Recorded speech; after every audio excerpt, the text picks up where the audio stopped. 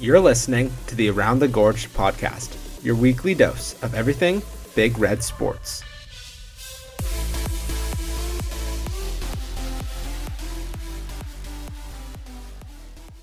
And welcome back to Around the Gorge, your new favorite podcast presented by the Big Red Sports Network.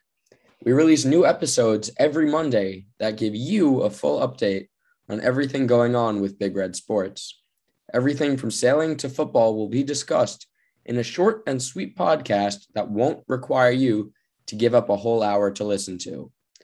Instead, every Monday you can listen in as you wait for your study partner to get to the library, wait for a coffee in Claremont Hall, or as you walk to the dairy bar. We hope you all enjoy the podcast and follow on whatever platform you're currently using. We have put in a lot of work to make this possible and really hope you enjoy the final product. Now, it's time for our first segment, Last Week in Big Red.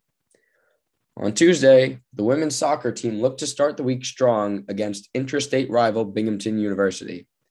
Sophomore Ava Layden scored her third goal of the year as sophomore Reagan Powells picked up her first college assist, but it wasn't enough as the Bearcats scored 2 second-half goals to win 3-1. On Friday, the women's soccer team saw their winless streak extend to 7 as they wrapped up non-conference play with a 4-3 overtime loss to Stony Brook, despite a brace from Ava Layden and senior Avanthia Spirides' first goal of the season. Field hockey also fell victim to a 1-goal loss, falling to UAlbany 1-0 at home. Moving to the court, the women's volleyball team opened the Duke Classic with a 3-0 win over LIU, led by senior Jillian Bennett's 10 kills and freshman Jackie Baker's 15 digs before their second match against North Carolina Central University was canceled.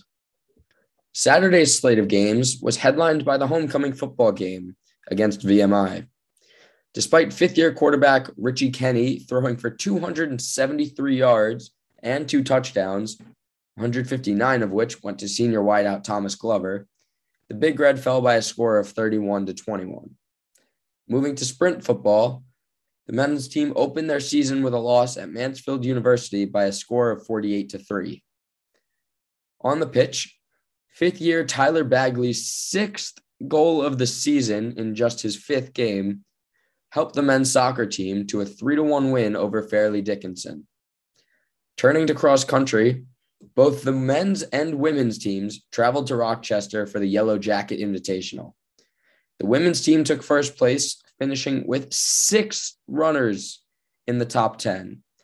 It was an even more dominant win for the men, though, as Cornell took 12 of the top 13 spots, including 6 different runners tied for 8th place, en route to a victory. Sunday's action saw several tournaments come to a conclusion, as well as a tough matchup for field hockey against number 1 ranked Michigan. Despite 2 goals from junior Carolyn Ramsey, the Big Red were just not quite able to pull off the upset, falling 3-2. Meanwhile, the women's tennis team finished up their weekend-long engagement at the Columbia Invitational, held at the Billie Jean King National Tennis Center in New York. Results have not yet been published. Finally, sailing took to the water for the Faye Bennett Laser Radial in Annapolis, Maryland, at the Naval Academy. Junior Lillian Myers captured her 2nd consecutive single-handed championship at the event, while sophomores Lucia Bruzovic and Lauren Enot placed 2nd and 5th, respectively. At the same time, Cornell placed 3rd of 6 teams in the Cayuga Lake Invite held close to home. Each week, we want to look back and celebrate one moment that truly stood out from the rest of the action. So, this week's touchdown dance goes to Issa Myers, who won the women's race at the Yellow Jacket Individual with a mile pace of just 5 minutes and 56 seconds. But truly, the shout-out could go to the entire cross-country team, as the men took 12 of the top 13 spots, and the women took 7 of the top 12 as well. Next up, we have the Faithful Poll, an over-under about the week ahead in Big Red Sports. Last week's poll was an over-under on points for the football team during their homecoming game.